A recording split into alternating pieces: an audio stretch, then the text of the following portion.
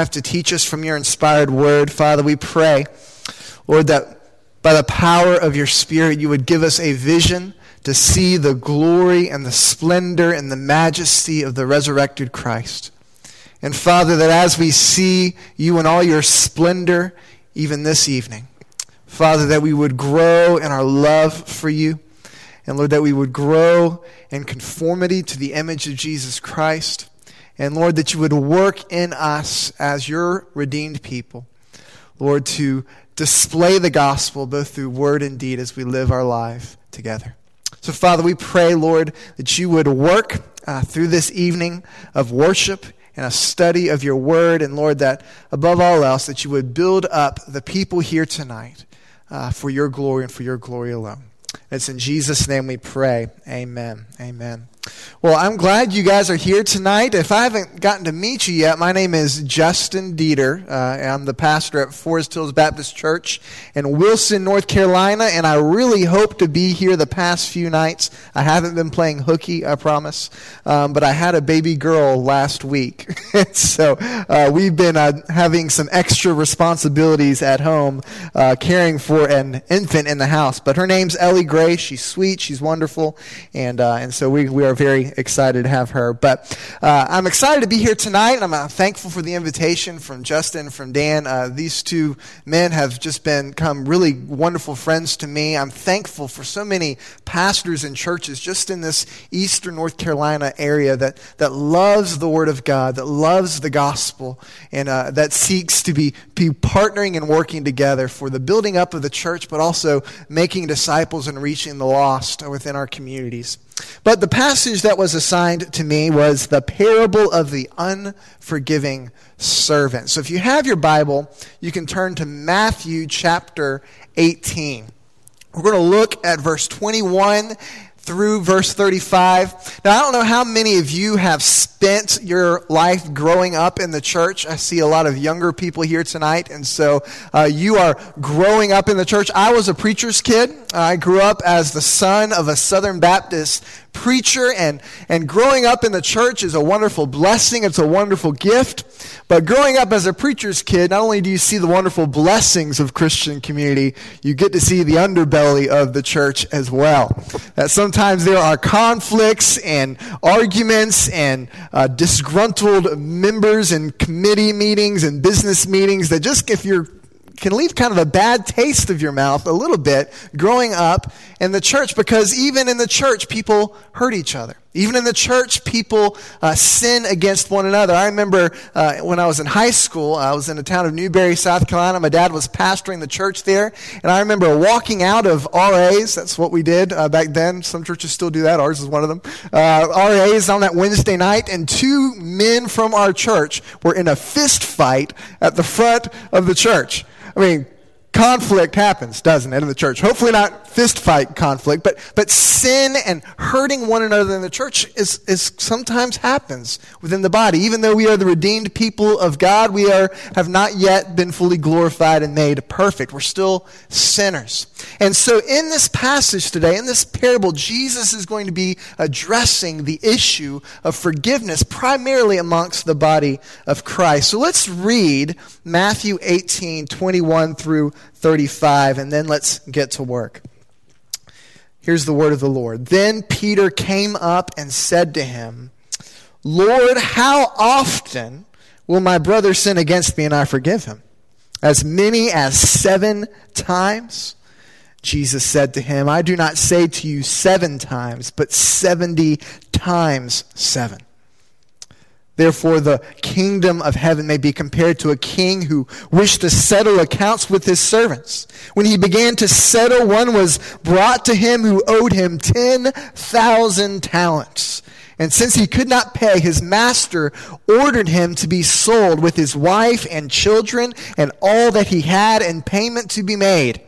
So the servant fell on his knees, imploring him, have patience with me, and I will pay you everything. And out of pity for him, the master of the servant released him and forgave him the debt. But when the same servant went out, he found one of his fellow servants who owed him 100 denarii, and seizing him, he began to choke him, saying, Pay pay what you owe." So his fellow servant fell down and pleaded with him, "Have patience with me, and I will pay you." He refused and went and put him in prison until he should pay the debt. When his fellow servants saw what had taken place, they were greatly distressed, and they went and reported to their master all that had taken place.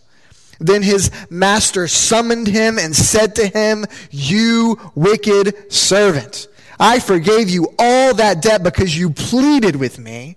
And should not you have had mercy on your fellow servant as I had mercy on you?" And in anger, his master delivered him to the jailers until he should pay all his debt. So also my heavenly Father will do to every one of you if you do not forgive your brother from your heart. A stern warning and challenge from Jesus. And another vivid parable, an illustration Jesus, the master teacher, gives us. And what we're going to see as we study this parable together is that if we have received God's forgiveness through Jesus Christ, if we have truly received the forgiveness of God, if we've placed our faith in Jesus Christ and received forgiveness of our sins, then God's grace makes us forgiving people. It makes us forgiving people. Now, as we look at Matthew chapter 18, it's just so important to understand this particular parable, like so many of the parables, in the context of what's going on in Matthew chapter 18. Right before the passage we started reading in 18 verse 15, Jesus begins to discourse a little bit on the nature of Christian community, kingdom community, how it's to function, how it's to operate. And in verse 15, we see Jesus lays out the parameters for church discipline. How are we to handling a member of the church, a brother or sister in Christ, who is in unrepentant sin? How are we to handle that? And so church discipline really is a largely ignored teaching in many and most churches, particularly here in America. But Jesus lays out this process for us of how we are to understand handling these people. In many Baptist churches, which is my tradition where I come from, our theological distinctive of regenerate, born-again believer church membership has kind of been pushed to the side and ignored, and the church often becomes muddled, a mixed membership of both believers and unbelievers. And Jesus understood that the church was to be a distinct community set apart as born-again believers in Jesus Christ.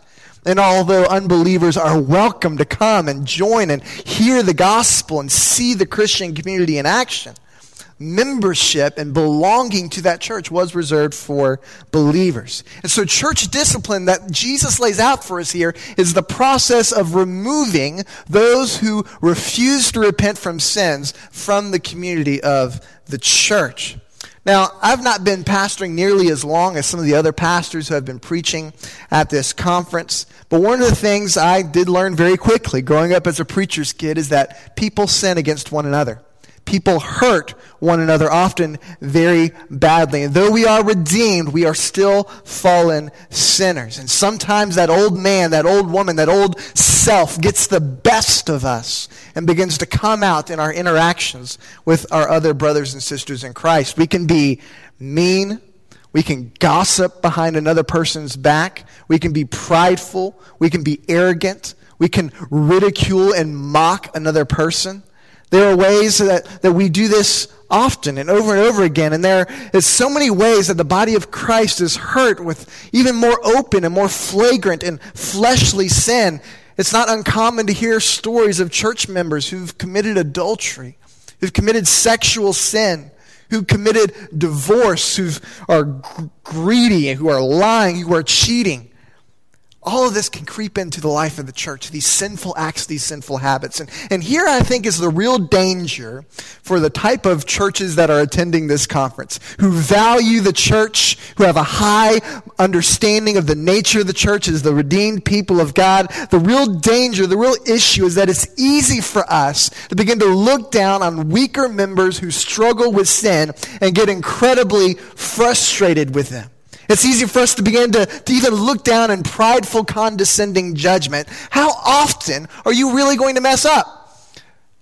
Why can't you get over this issue? Why are you still struggling with this sin in your life? Why can't you move beyond this? It's been 5 years. Really? I mean, are you still struggling with finding your identity in your career? Get over it. Move on. Find your identity in Christ. We get frustrated with people. You mean you still struggle with pornography? Come on, get over it. We can get frustrated as we sin against one another and as we witness members of our church who struggle with sin. It's easy to get frustrated with them. Is this the 20th time we've had to deal with this? Is this the 20th time you've had to ask for forgiveness? What's your issue? This is the attitude that many of us can have as we think about the relationship one with another, with people who sin against us and sin against God. And so Peter is hearing Jesus talk about this idea of handling sinners within the church, about church discipline. And Peter steps up to the plate. I love Peter because Peter says things that often get him in trouble. And he's like so many others. He just says whatever he's thinking. And so he's listening to Jesus teach on church discipline, and he's trying to get some brownie points. All right? Just like a kid in school, he wants to say something that earns the affection and the praise of his teacher. And so Peter put his foot in his mouth, just like so many of us, and he's hearing Jesus process this issue, teach on the issue, the nature of Christian community. And he says, all right, I got something that's going to impress Jesus. I've got a super spiritual answer that's really going to demonstrate just how much I'm jiving with Jesus here. And so typically in most Jewish understandings, if you forgave someone 3 times, that was enough. Right? If you forgave someone 3 times over the same issues, you more than did your share of being forgiving. All right? So you kind of met the demand of being a forgiving person. You've met that requirement of the law. So Peter, knowing that this is kind of the tradition that he's grown up with, he's like, all right, well, what I'm going to do is I'm going to take that 3 times, I'm going to double it to 6, and then I'm going to add 1 to it just to show Jesus how serious I am about forgiving people. So he asks Jesus in verse 21, how often do I forgive my brother? As much as 7 times? I mean, Peter's pretty impressed with his answer. Man, that's super spiritual. That's doubling plus 1 what the rest of the Jewish people do. I mean, this is an incredible display of forgiveness in Peter's eyes. But Jesus wasn't impressed with Peter's answer, was he? No, Jesus tells him that you are not to forgive 7 times, but 7 times 70 times. Jesus tells Peter that you have completely missed the point. The point isn't about numbers, about how many times you forgive somebody. The point is that my grace makes you a forgiving person. And so those who are in the kingdom of God ought to live their life in continual forgiveness towards one another, towards their brothers and sisters in Christ especially. And so one of the defining attributes, one of the defining characteristics and marks of a true believer in Jesus Christ is one of continual and consistent and even painful forgiveness towards one another. And to illustrate this point, to help Peter get it and to help us get it, Jesus gives us such a vivid parable to help us understand the true nature of forgiveness. Jesus is that master teacher. And this parable here is shocking. It really, really is. Jesus tells us that the kingdom of heaven can be compared to a king who is settling accounts with his servants. All right, so he's settling the accounts. He's taking those what are owed. He's calling in for payment. And one of the servants that Jesus tells us is brought in before this king is a servant who owed 10,000 talents.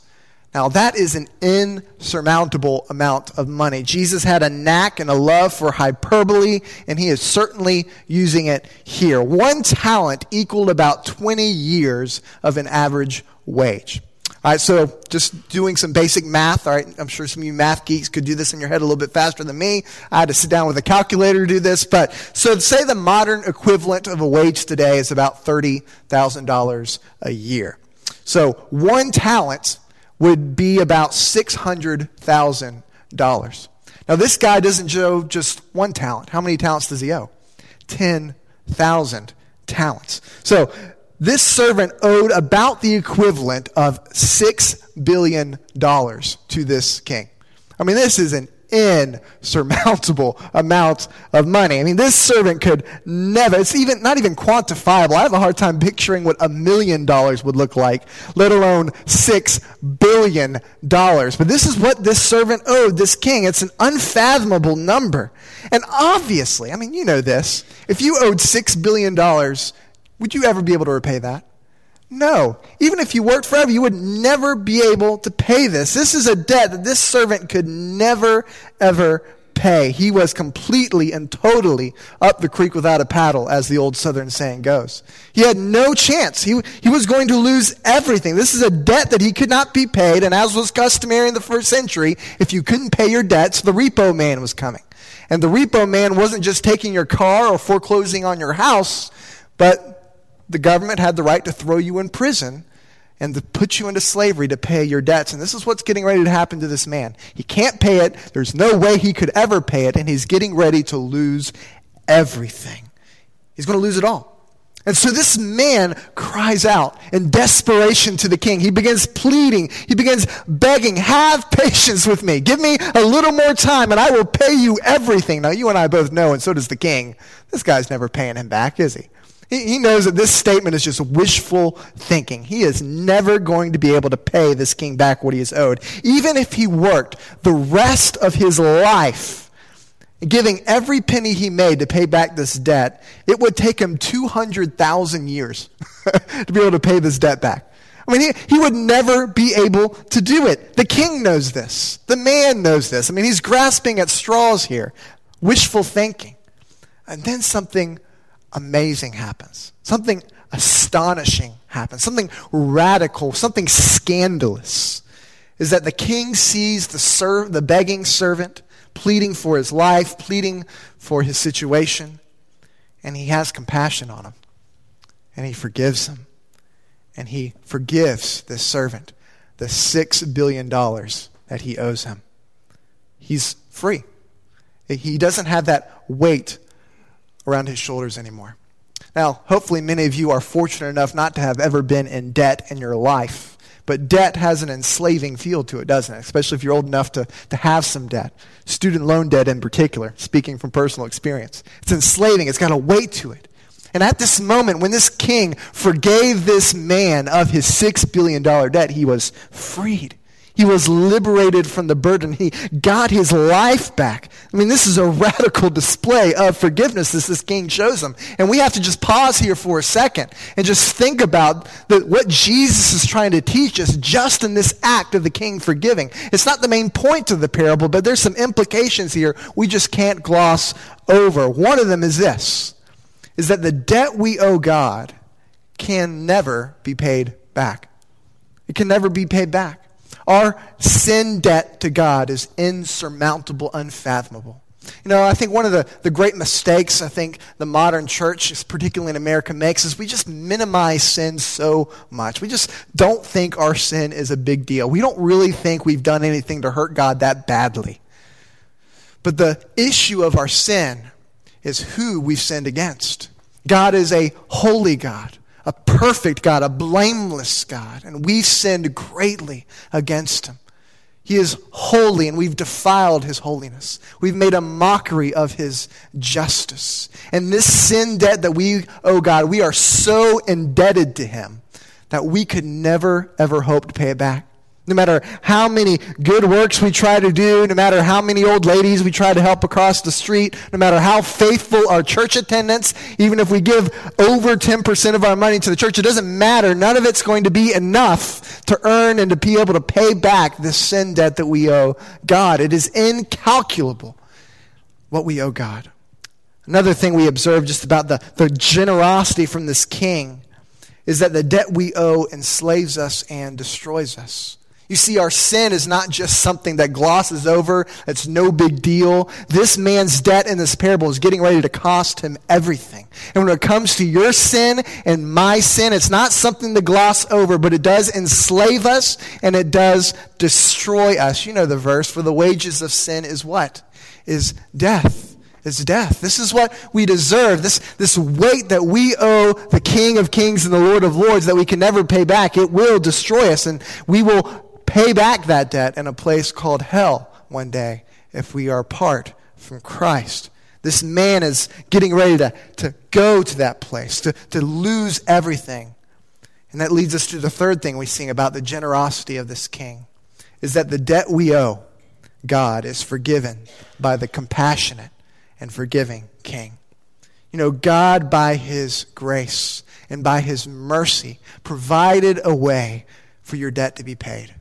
This is the wonderful, glorious good news of the gospel.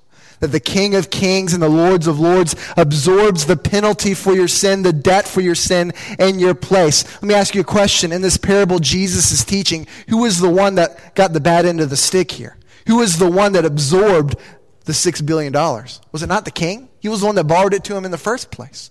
You see, the king absorbed the penalty. He absorbed the debt. The debt didn't just disappear. Someone had to pay it. And the king, within his own wealthy pockets, paid that price. And how does God pay for the debt of our own sin? Well, he does it through his own son, Jesus Christ. And he sends Christ into this world, fully God, fully man, to die in the place of sinners. So that as Jesus hangs on the cross, he dies bearing the full penalty for your sin, bearing the full wrath of God in your place, so that you could be forgiven, so that your debt could be paid for. This is the heart of the Christian gospel. And I don't want to assume, even at a Christian conference like this, that every single one of you know the Lord Jesus Christ. And as we think about what it means to be a Christian, and as we think about who God is, forgiveness is it. God has provided a way for you to receive forgiveness. This debt and this crushing guilt that you face in your life, you can be freed from. You can be liberated from by laying down your life, begging forgiveness from the King Jesus. And God, by his grace, has provided a way for you to be redeemed, for you to be saved, for you to be forgiven. Amazing. And so I would urge you, if you do not know Christ here this evening, to turn from your sins even now and call out in faith to Jesus Christ. Because the King of Kings is a forgiving one. He's compassionate. He has pity on us, and he has made a way for our salvation. This is a wonderful display of generosity. That's just part one of the parable. Jesus' main point comes in part two. So what happens to this servant? This servant is forgiven a $6 billion, 10,000 talent debt. That's a life-changing experience, isn't it? If you were forgiven $6 billion, you would probably be a different person. You should be, at least, if you found this out. So what does the servant do? We're told almost immediately, as soon as he walks out of the king's presence, what's the first thing he thinks about? You know, there's a guy down the street that owes me some money. I need to go collect that. He owes me 100 denarii. Now, 100 denarii is still a good chunk of change. 1 denarii was about 1 day's wage, so it would be the modern equivalent of about $12,000. Still a good bit of money, but nothing, minuscule in comparison to the $6 billion, isn't it? It's nothing. So this servant goes up to this other servant, and he doesn't even speak to him, does he? He doesn't say, hey, by the way, you owe me some money. What does Jesus say? He just goes and he starts putting him in a chokehold. All right, it's wrestling style. The servant goes in, and his inner Hulk Hogan starts to come out. All right, he's turning into the Hulk, and he just starts demanding hostilely, pay me what you owe and do it now. He has completely lost his patience with this guy. This servant is angry. He is hostile. He is violent. He is malicious. He is selfish. He is greedy. This guy's a brute. He's a thug, walking around the street, beating up random people, demanding payment for his money. You see, even though this servant had been forgiven 10,000 talents, the heart of this servant never changed, did he? He's a wicked, wicked man. His heart is revealed in this situation. And so this guy who owes him 100 denarii, he's getting the snot beat out of him. Right? He's getting a black eye. He's getting bruised up by this man. And he says, have patience with me. I'll pay you what you owe. Doesn't that sound familiar? Who said that just a few verses earlier? Well, it was the servant, wasn't it? As he was pleading before the king. Now this same man who owes this servant 100 denarii pleading the same thing. And this is a realistic thing. I mean, this guy could pay back 100 denarii. It's not that big of a deal. It'll take a little time, but it's doable. But what does this wicked servant do? No, he feels entitled. And so he takes this man and he throws him into prison until he can pay his debt. You see, this wicked servant had not been changed by the forgiveness of the king at all. He is an entitled hypocrite who thinks he deserves grace, but no one else does. This is what this wicked servant is like. He believes that he deserves forgiveness, but nobody else deserves forgiveness, especially not from him. He's not going to give them forgiveness. He is so hardened. He is so wicked in his heart, his greed and selfishness rule in his life, that he refuses to show forgiveness to his brother, to his servant. Now, word gets back to the king, doesn't it? This situation, this rumbling in the streets gets back to the king who had forgiven him of the 10,000 talent debt. And the king, he's not too happy, is he? In fact, the king is furious. And he summoned the wicked and unforgiving servant before him, and he condemns him. And so in response to the king's forgiveness, this servant, he should have responded by showing mercy to this other guy that owed him money, just as the king showed mercy on him. So the king throws this wicked, unrepentant, unforgiving servant into prison until he can pay back his $6 billion debt. And we all know that's never going to happen. And then Jesus concludes this parable with a piercing word of application. As Jesus says, so also my heavenly Father will do to every one of you if you do not forgive your brother from your heart. What is Jesus talking about here? What is he meaning? Is Jesus saying that we can lose our salvation if we don't forgive? That's kind of what it sounds like, doesn't it? What is Jesus getting at here? That's one of the questions that comes up as we study this parable. If we don't demonstrate forgiveness to other people, does it like God forces us to pay back our debt? Again, it's like Jesus' sacrifice didn't matter. If you've read Matthew before, you will know that Jesus really strongly emphasizes forgiveness almost as a condition for the forgiveness of God. Let me give you some examples. In the Sermon on the Mount, earlier in the Gospel of Matthew, Jesus, after instructing us on that famous Lord's Prayer, our Father who art in heaven, right after he gives us that prayer, Jesus has this interesting little verses that people tend to forget about. In Matthew chapter 6, starting in verse 14, he says this, "For if you forgive others their trespasses, your heavenly Father will also forgive you. But if you do not forgive others their trespasses, neither will your heavenly Father forgive your trespasses." Jesus says something similar in the Beatitudes on the Sermon on the Mount, Matthew chapter 5. "Blessed are the merciful, for they shall receive mercy." So is Jesus teaching us here, this is confusing, is he teaching us here that we must forgive others and show them mercy in order to receive the mercy and forgiveness of God? No, not at all. That's not what Jesus is teaching us here. So what is Jesus getting at in the Gospel of Matthew? Not only here in Matthew chapter 18, but even in the Sermon on the Mount, Matthew chapter 5 and Matthew chapter 6. What is he getting at in this teaching of the unforgiving servant? Well, the lesson is this. The evidence of one who has truly received the forgiveness of God is that they forgive others. It's a fruit of one who has been born again. If you have truly been forgiven by God, then you will become a forgiven person. So let me put the principle a little bit more negatively. If we do not show forgiveness to others, perhaps we haven't truly been forgiven by God in faith. This is the point that Jesus is making here. This is the point that Jesus is trying to help Peter understand. It's the point that we must understand here tonight. That one of the great evidences that we've been born again by the Spirit of God is that we display a life of humble forgiveness to those who sin against us. You see, to hold on to unforgiveness, to hold on to bitterness in our life, it not only poisons our soul, but it reveals that we do not truly and fully understand the forgiveness of God. Because if we understood it, we would be different people. You see, when we refuse to forgive others, we reveal that we really don't fully understand the costly forgiveness that God has given to us. Even though others may offend and hurt us greatly, Jesus was hurt in far greater ways. Even though we may have been sinned against in such grievous and detestable ways, Jesus was sinned against far worse.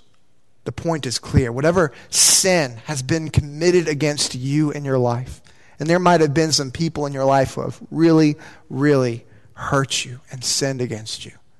Horrific ways. Ways not appropriate to talk about here in front of the pulpit. But even though we might have been hurt greatly, the sin that we've committed against God is far, far greater. It really is. The debt others owe you is tiny, insignificant, compared to the infinite debt that you owe God for your own sin.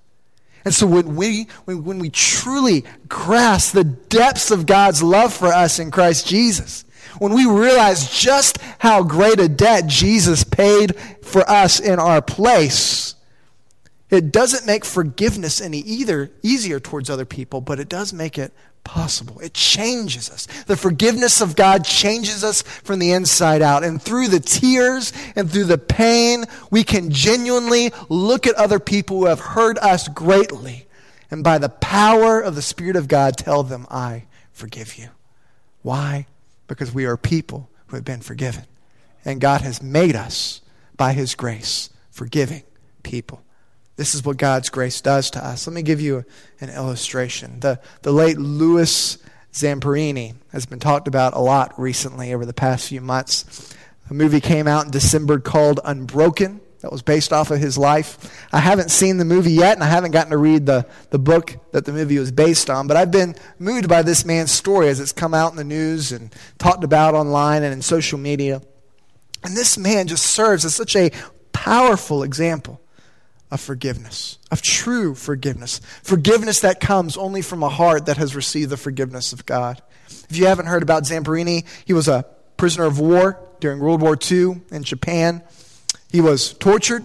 He was humiliated, particularly by one man nicknamed the Bird, who seemed to kind of be the vilest of the bunch, who seemed to have especially had it out with Zamperini in particular. And so Zamperini eventually was freed. He made it back to the States. And the story of Zamperini that from what I understand, doesn't get talked about in the movie is that he eventually came to know Jesus Christ as his Savior and as his Lord at a Billy Graham evangelistic revival. And so he came to know Jesus Christ. And having received the forgiveness of God through Jesus Christ, it changed him. And he began to feel this need to express forgiveness to those back in Japan who wronged him so terribly. And so by God's grace, Zamperini, he was able to go back to Japan later in his life, see those prison guards face to face, those who tortured him, those who humiliated them. And he was able to look them in the eye and tell them, I forgive you. He was never able to meet with that one man I told you about who was nicknamed the Bird. He wasn't there and he wasn't able to see him. But he wanted to send him a letter. So Zamperini wrote this man a letter. And I want to read that letter to you that Zamperini sent to this man named the Bird. Here's what Zamperini writes. As a result of my prisoner war experience under your unwarranted and unreasonable punishment, my post-war life became a nightmare. It was not so much due to the pain and suffering as it was the tension of stress and humiliation that caused me to hate with a vengeance. Under your discipline, my rights, not only as a prisoner of war, but also as a human being, were stripped from me. It was a struggle to maintain enough dignity and hope to live until the war's end. The post-war nightmares caused my life to crumble, but thanks to a confrontation with God through the evangelist Billy Graham, I committed my life to Christ. Love has replaced the hate I had for you. Christ said, forgive your enemies and pray for them. As you probably know, I returned to Japan in 1952 and was graciously allowed to address all the Japanese war criminals. I asked about you, and I was told that you probably had committed harakiri, which I was sad to hear. At that moment, like the others, I also forgave you, and now would hope that you would also become a Christian. Louis Zamperini. What a powerful testimony of what the forgiveness of God does to a man when he truly understands what Christ has done. You see, even though Zamperini might have been treated unfairly and horrifically, and though you too might have been hurt in ways that we can't even imagine or discuss, The story of Christ and the story of God's forgiveness is wonderfully scandalous. You see, because though you might have been sinned greatly against, Jesus was sinned far greater. As the perfect and blameless Son of God was humiliated, hung naked on a tree with a crown of thorn above his heads, mocked, jeered, spit at. And as he hung on that cross, as he was humiliated, he did so willingly on his own volition so that you could be forgiven. So that you who were his enemies could be reconciled to the righteous and living God. And so Jesus hung on that tree to purchase the forgiveness that you and I so desperately need. And on that cross, Jesus cried out in one of his last words, "Father, forgive them, for they know not what they do." So I'm not sure what's going on in your heart tonight. Perhaps there is someone in your life that you've been harboring bitterness against, hatred, unforgiveness to. I don't know what's going on in your life. I'm not sure who has hurt you and how they've hurt you. They've hurt you in some very real and very painful ways. Maybe it's a father, maybe a mother, a husband, a wife, a child, a brother, a coworker, a pastor, a church member, a friend. I don't know. But I do know this. In light of God's grace and forgiveness for you, you must forgive them. You must forgive them. No matter how difficult it may be, you must show them grace and mercy. Yes, it's going to be costly. Yes, it's hard sometimes to forgive and to really forgive from your heart, as Jesus tells us here.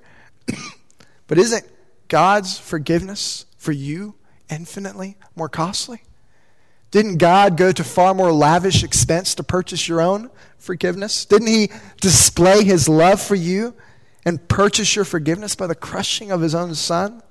And so if God is so great to forgive you of your sin, forgive others not just 7 times, but 77 times and beyond. Let's pray together. Father, we come, and Lord, we thank you tonight for Jesus, for his teaching. But Lord, Father, above everything else, we thank you for Jesus' great work on the cross. Lord, that purchased our forgiveness, that purchased our redemption. And Father, Lord, we just praise you even here tonight for the glories of the cross. Father, I pray, Lord, that for those who have received the forgiveness of God through Jesus Christ by faith, Lord, that you in their heart and their life will make them forgiving people. Lord, that you would help them, Lord, to be able to forgive those who have hurt them so deeply and so wrongly. Lord, by understanding what you have done for them through your death on the cross.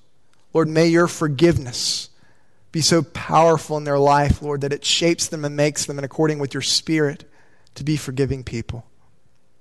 But Father, I also pray for those in this room who do not know Christ, Lord, who are currently under the weight of the insurmountable debt that they owe you, God. Father, I pray, Lord, that by your grace and mercy, that like that servant, they would fall on their face and beg for your forgiveness. Beg for your forgiveness. And God, that by your great grace and mercy, that you would save them and redeem them, and Lord, that you would call them to yourself. And Lord, that they would turn from their sins and turn from their wicked ways. And Lord, that they would find the peace, the hope, the joy that comes from knowing you as our Savior and as our Lord. Father, we thank you for our Savior, Jesus Christ. Lord, we thank you for what he's done for us. And it's in his name we pray. Amen. Amen. I want to take